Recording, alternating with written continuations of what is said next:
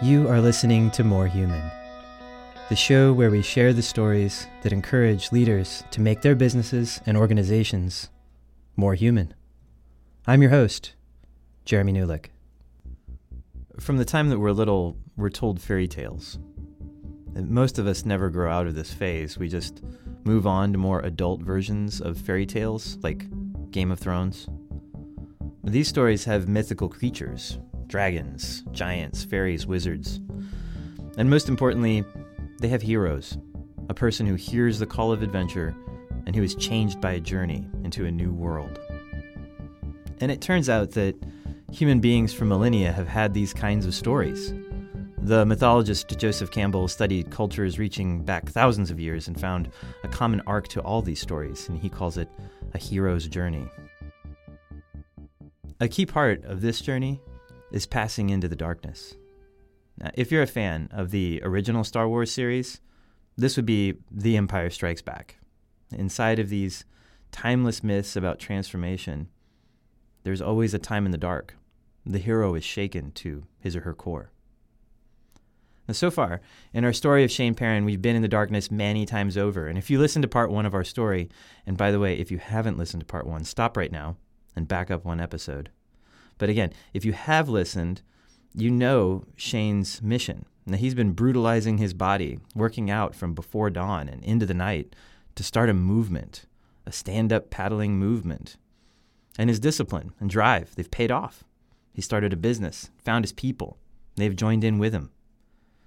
But this darkness that Shane is about to face, which you're going to hear about in this episode, is something that's much bigger, much more insidious than anything he could have ever seen coming. And if we were in one of those classic fairy tales, this would be the moment right before the castle of the Good King is stormed by an enemy force, a secret enemy force. And when we last left Shane, it was 2014. He'd wrapped up his Everglades Challenge, plus another 100 miles to Key West. And of course, being Shane, he was hungry for his next challenge. Going in the fall of 2014. So that 750-mile race goes from Port Townsend, Washington to Ketchikan, Alaska. It's like the Florida race where there's no course. You just go. There's a couple checkpoints here and there, but it's 750 miles. You got, 30 days to finish or so. And there literally is no help in the dynamic change. Now I'm in 40-degree water. There's not a lot of places you can stop along, so logistically, I go to the organizer and say, hey, this is what I've done. This is, can I do this race? And that was a month-long back and forth of kind of justifying, okay, well, if you're dumb enough to try it, sure. And it was a first-year race, so they really didn't have any bearing of what's possible. And there's a $10,000 first-place prize, and I'm like, dude, I'm not worried about money. I'm just being alive at the end of it. That's what I'm looking for.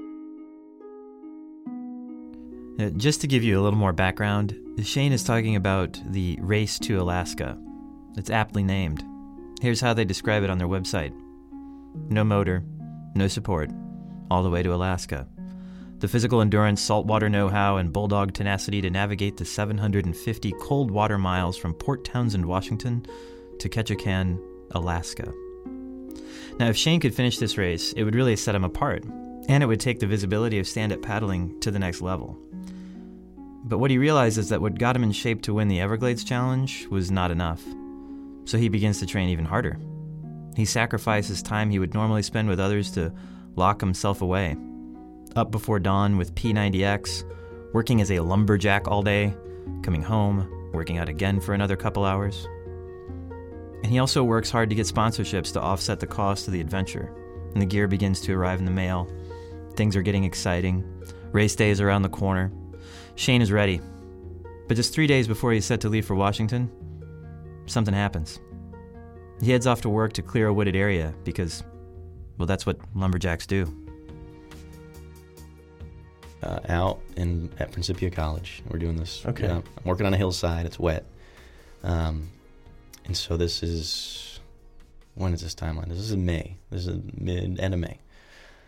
So I fell the tree. Instead of felling it downhill, I fell it across, because if you go downhill, the tree falls and it slides all the way down, and then you got to cable it out later on. It's a big pain. So when I felled it, I let it, I cut my notch and I do a boring back, cut it out and let it go. I grab my stuff, I climb uphill, I'm starting to get out of the way, slip and fall, come all the way back down to where the tree is I just cut, which it isn't always bad because a tree will hit and roll a little bit downhill generally. It landed on a tree that was under brush, so essentially formed an X. And then the top of the tree went down, the base of the tree came up, but uphill as it rotated. And so when I fell, I stood up, kind of lost my bearing, and I'm facing a tree coming right at me.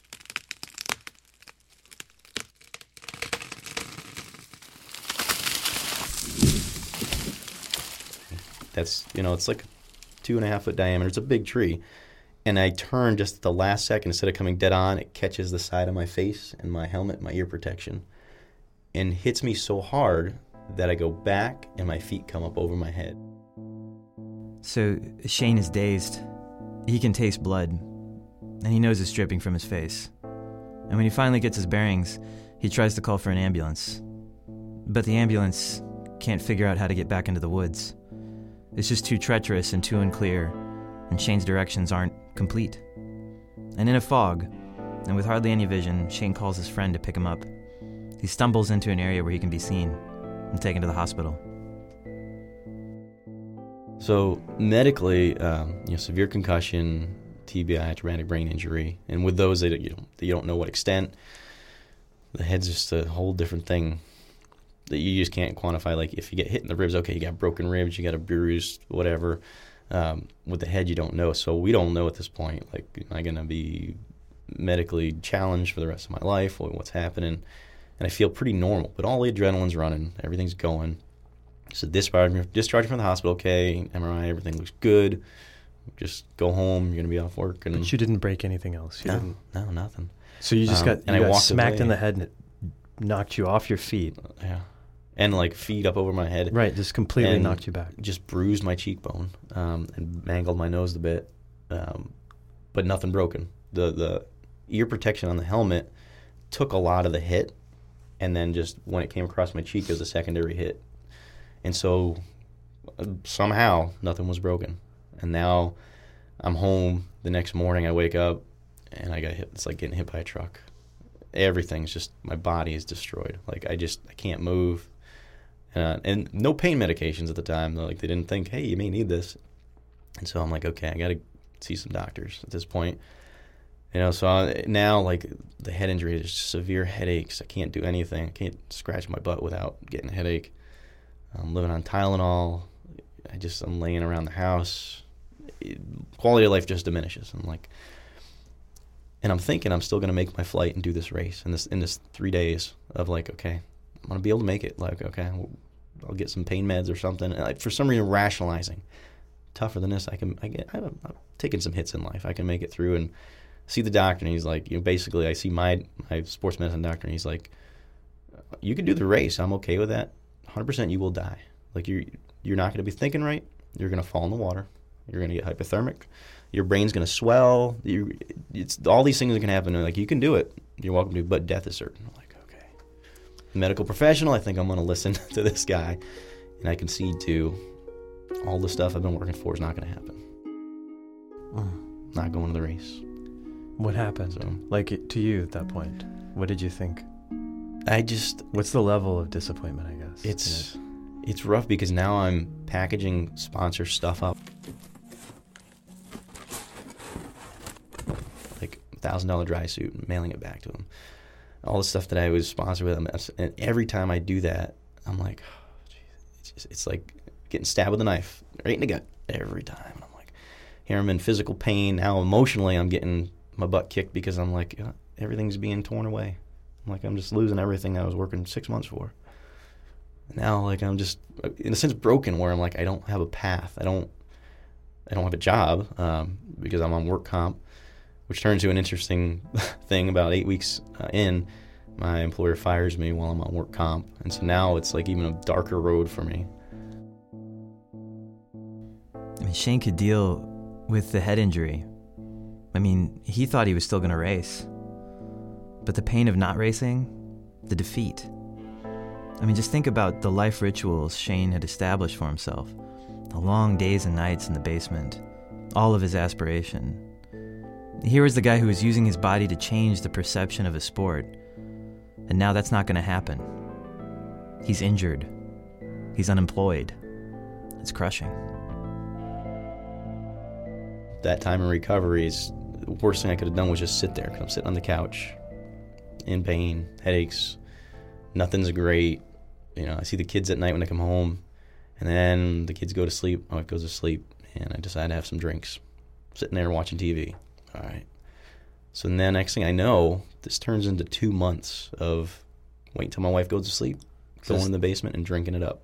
Mm-hmm. And that's the only thing I look forward to. Like, I'm not working, not actively finding a job, telling my wife, yeah, I'm trying to find something. Somehow thinking I'm going to find an outdoor job when I'm like beat up. And so it becomes this cycle of depression, only fueled by a highlight of alcohol. Medicating with the alcohol, and then self-medicating, and then the medication leads to further depression. Yeah, the depression. So it's just this vicious cycle I'm in, and looking forward to all day. Oh, I can't wait to drink. I'm watching Netflix, and so for 2 months straight, I'm drinking 5 to 7 days a week in my basement.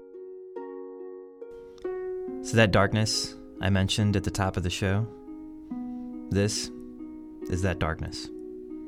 It's not paddling through freezing water at night. It's not having your most prized possessions stolen. It's not even a brutalizing head injury. Shane's darkness centers in his own mind. And now, it's taking over. I'm on this path that's going bad. And I can't stop it. I don't know what to do. There's no good. And so it came to the day after Christmas. We're at my mother-in-law's, and I'm sitting there. Everyone's asleep, and I drink a half a bottle of gin, watching Trailer Park Boys. And I don't say that to be funny, but it all came back to Trailer Park Boys. The irony. Yeah. Because their quality of life seemed pretty. I'm like, hey, I could do that, man. I could do that. And then, I made a decision. I couldn't find my keys to the van, my wife's van, and so I grabbed my mother-in-law's, and I'm driving out to a bar, loaded just beyond belief. And the bar is literally like a 5-minute walk. And I'm going through the subdivision, and my wife texts me. Please come home. I don't care what state you're, just come home. And I'm like, she has no idea what I'm going through. And literally she doesn't at this point. And I just you don't know. So I'm like, fine. I come home and I'm pissed and I'm drunk and I'm like this, oh my God. And I'm on it. I'll kill my wife. And I'm like, I'm sleeping on the couch. Screw this. And then the next day she's like, we really got to start talking about some stuff. And I'm thinking I know I'm drinking. It's bad. And over the next week, it's literally, she's like, you don't realize where it is. Here's this line in the sand of your family and alcohol. So this is the point. You make a choice, because we're staying here and living at my mom's. You can go home to the house, figure it out. And even in that time, I went home, I'm so messed up internally that drinking is the solution. And for some stupid reason, I decided to drink again. I can't stop this cycle. I don't know what's going on, even with this happening. So I spent a few days kind of trying to figure it out. And so we start talking again. I said, look, I'm getting help. I'm getting out of this mess. I can't do what I'm doing, and I don't know how to fix it. And tell me what I got to do. And she's like, I can't give you a solution. This is your path. You got to figure out, you're making this decision of us or alcohol. So figure it out what you want to do. And she's like, I suggest you just check into a rehab. We'll figure out finances, whatever it is. And I'm like, and our finances are crap at this point. And I'm like, look, I think a good place to start is AA. I hear it works. So it's helped people. So, and I'm, at this point I'm going in and I'm going to different meetings on my own accord, not talking. And I'm like, if this is what I got to do, and this is the fine line of, this is what I've got to do to keep my family. I'm doing what I got to do to keep my family, and that's where I want to be. So January starts coming, or January 27th is the last day. Yeah, January. So it's because the next day I drank. So 2 days after January 27th, or I'm sorry, December 27th. Stop drinking, going to meetings once a week. We do some marriage counseling, and it's in marriage counseling that I kind of as I'm spilling my guts to you, like, tell my wife what was going on, and she's like, I had no idea. And I'm like, I expected you to know this. Like, I was hurting. I was, like, emotionally distraught. And she's like, I had no idea that you were drinking that bad, and you're that mentally, screwed up. And I'm like, yeah. And so that changed. So the counseling, like, I hate marriage counseling. It's a one-way ticket to divorce. And so the counseling works, and we get on track. Mm-hmm. The AA works. We get on track. Mm-hmm. And so then, about a month and a half, things are rolling, getting rid of the booze. I start scratching my head. What race can I do? I start looking to So 45 days into recovery, you're like, fuck, what do we do now? Yeah. And so, I had to start thinking about what path, like, what's the path? Where do we go? And again, it's that collection of, okay, I still got to keep what's going on with my wife. AA is working, but it's not like after I go there, my solution is to go to the gym and beat the crap out of myself because I want to drink once I go to AA. Like, I just hate what's going on. And so we talk a little bit, and I fall out of AA. She has this Bible study she does for 6 weeks. So 6 weeks without AA, still 6 weeks without alcohol. And like, how's it going? We're talking. I'm like, I think that's the solution. And it's maybe not the best solution, but I got to plug something that I'm looking forward to. And when I train, I'm, eat clean. I don't drink, focus on the family. I'm all there. So right now, I'm going to look at my biggest race as my business. And that's what I'm going to do is I'm going to do full-time stand-up paddleboarding, make my business work.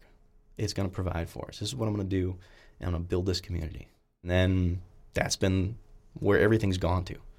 And now I'm all in, and I'm back. And the old Shane is gone.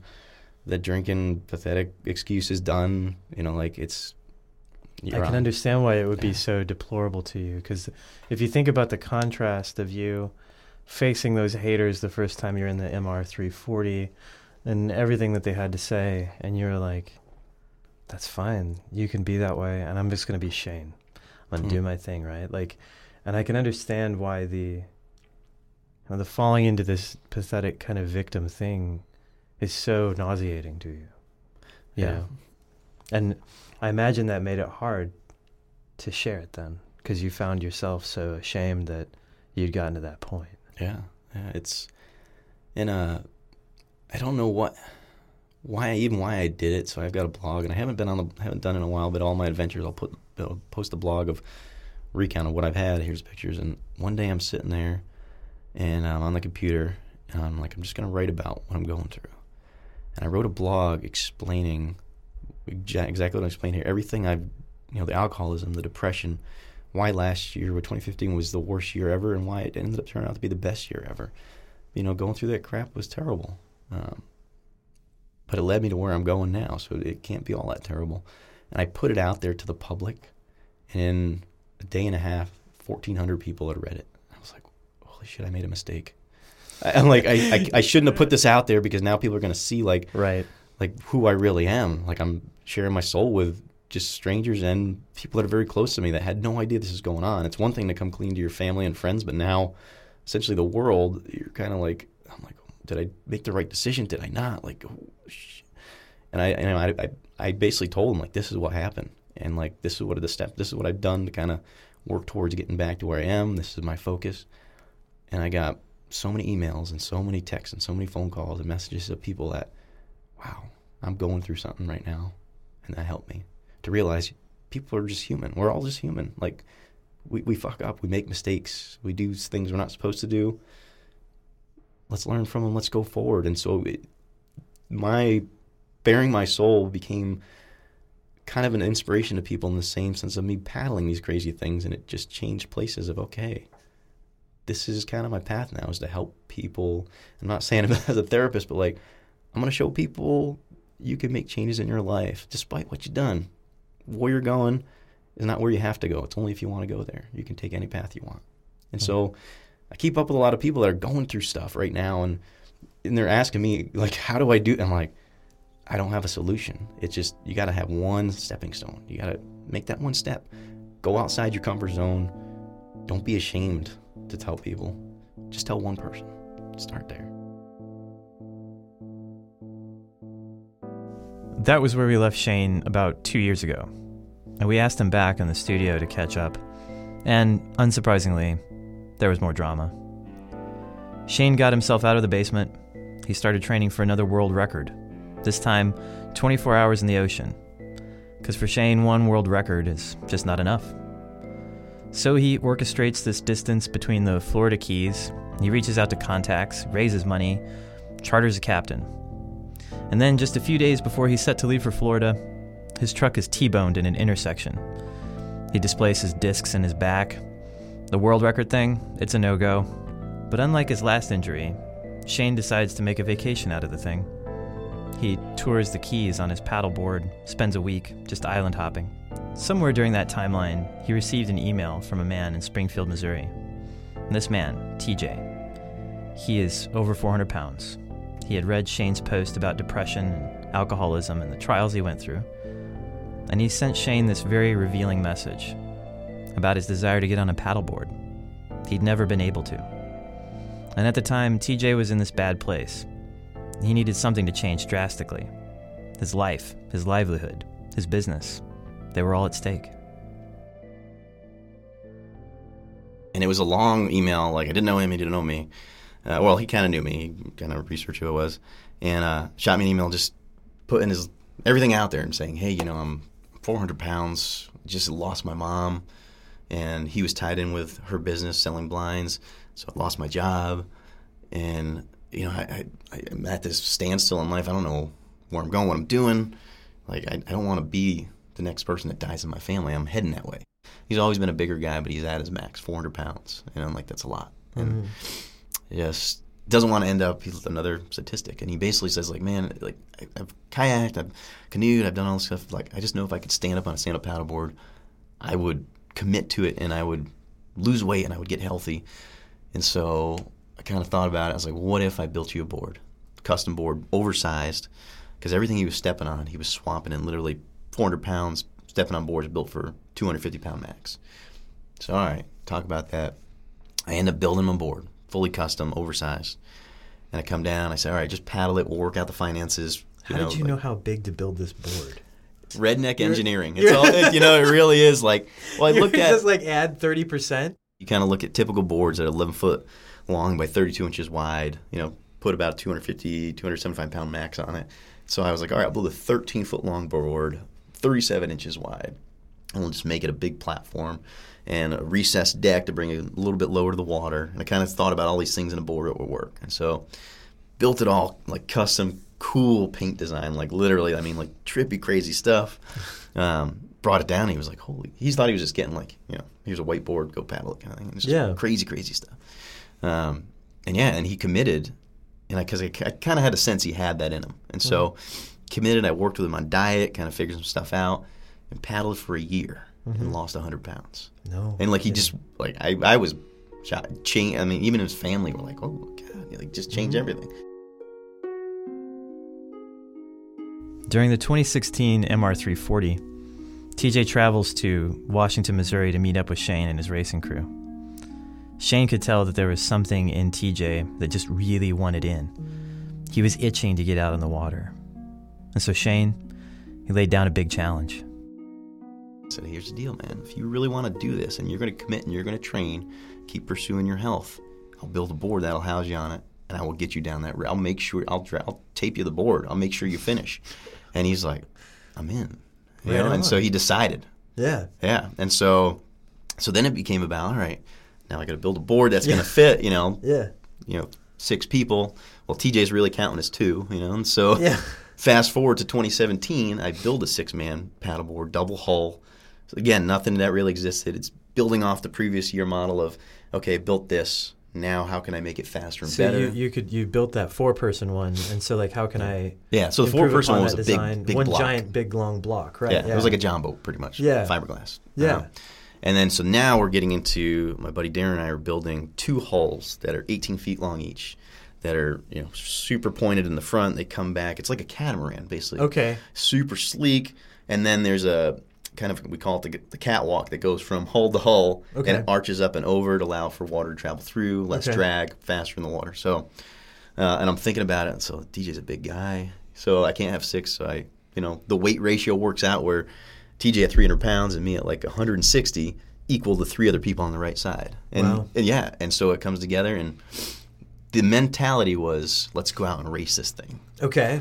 Not like And- just finish. Not finish, no. And Let's so do we all- something badass. Yeah, Right. and let's do it. Because the other motivation was my previous year's board, I let someone borrow, and it was a 3-person team, 2 girls and a guy. And like, we got to beat them. You want to race your own Yeah, board. and prove that the new board's faster and better. Yeah. And so like, and in the beginning, that board was kind of almost out of the race, barely making the first checkpoint, and I'm like, dang man, I wanted these guys to get down. I want to see my creation make it a second time. Yeah. And so then it comes down to like, they figured their stuff out, and now they're ahead of us, and then we're chasing them, and it gets to a That's point. really fun. Yeah, but then it gets to a point, and I can see TJ's kind of breaking when I'm like, we're starting to push. We're now going into day 2. It's a 3-day race. You're pushing constantly, and he's cracking, he's crumbling, and it comes out, and he's like, I'm not a fucking racer.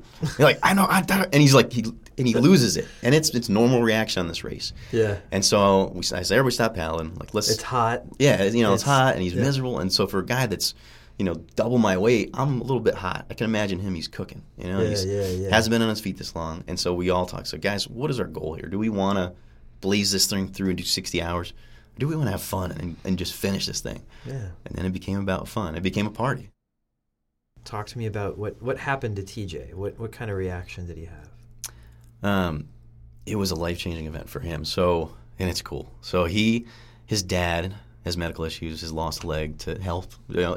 Health issues in his family kind of run pretty rampant. Okay. His dad medically, I can't come out of the race. His dad meets him at the finish line. Oh my God, we're all crying. We're having waterworks. It's like very emotional. And so like he's like, oh my God. And then going forward after this race, like people are like, dude, that's amazing. Like people are coming up to him left and right, and it's not like the rest of us we were along for the ride. It was like the TJ show. They were like, the dude, TJ show. Yeah. that is amazing. But like, so we all kind of, the rest of us fade into the background, and TJ is kind of like, people are all like, dude, I can't believe you did this. It elevates him. And so I'm getting, his family are calling me an email saying, you have changed you've changed everything. Like, we're healthier because of him. We're working towards a goal. And like, I'm holy cow. And I don't look at it as me. It's like, this is TJ. Like, I just put a fire out there and said, I'm going to keep it under your ass and keep it lit. As much as the limelight was on TJ in that moment, something also happened to Shane. Up until that time, Shane's efforts have always been centered on his ability to do the seemingly impossible with his body. But now, there was something much bigger. And it happened as a result of him being human. He put himself out there in the world. Shane allowed for others to do the same. And that's more than just a healthful lifestyle or a temporary sort of fanciful athletic effort. The cascading effect of challenging TJ to finish the 340 is still being realized today. TJ is sent to launch his own paddleboarding business in Springfield, Show Me Sup. And he is specializing in providing a way for people who would not normally be able to paddle to get out on the water. He's taking what Shane has done and is creating a legacy for himself. Now, even though Shane says his cup is full, he's happy to give TJ the limelight, he's still, of course, plotting his next adventure. He's far from done. In reality, all that's required is for someone to tell him that something sounds like a bad idea. I think it was like last Friday or whatever it was, and I just said, I'm at this point that I feel like I got to do something more. Like, it's itching. Like, I'm itching for something that takes me a year to plan and takes me 6 to 8 months to train. And I said, I want to go down the Mississippi River faster than anyone has done on a stand-up paddleboard. I want to do it in like 30 to 40 days. So people take like months to do this. When you say the Mississippi River, you mean the whole Yeah, Mississippi so River. Lake Itasca up in Minnesota, Right. all the way down to New Orleans, like the entire thing. So I want to like push and hurt and make it, and of course build my own craft that I've kind of been working on a project. It's insane, and so that's like because I still want to do my thing. Yeah. And part of it is to get people to think outside the box of, so I'm building a paddleboard that has an outrigger. So the skinniest board I've ever been on is 23, 24 inches wide. Okay. So I made this board that's 14 inches wide. And it has a little connecting arm, and it has a little outrigger arm. Okay. And a little float. So you can take your pack. You can take... Gear, kind Gear, of stuff like yeah. that. And so it's that concept of people like, it can't work, it's not going to work, it's dumb. And so like, oh, okay. Well, let me see. It's just to get people to think a different way. Like, It's basically all anybody has to say for you to think that you need to do I just need a one no or one middle you finger. just need one or person something. like that's a bad idea, Yeah. and you're like, that's the next thing that must happen. Yeah.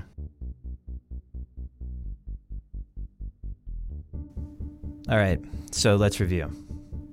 There have been kidney transplants, emergency rooms, whole hordes of naysayers, and through all of that, Shane persevered. He had a vision of a world in which more people understood the value of stand-up paddling. And he was willing to create new product innovations and brutalize himself. And then came the ultimate test, an alcohol-fueled depression that sent Shane into a lonely basement. But rather than that being his doom, this trial became the catalyst that made Shane more human and relatable.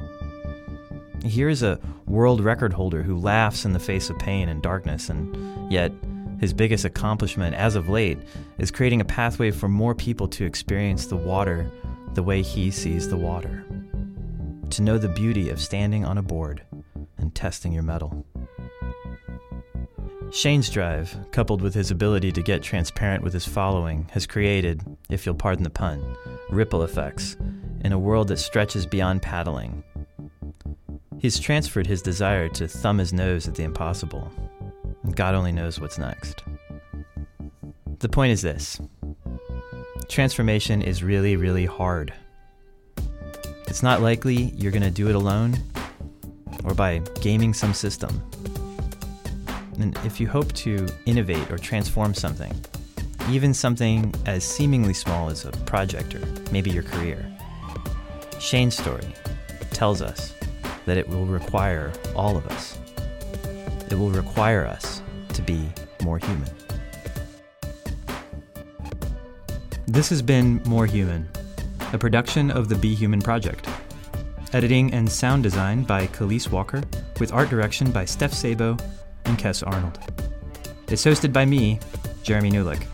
We record and produce this thing at our studio at Big White Sky, a human business consultancy.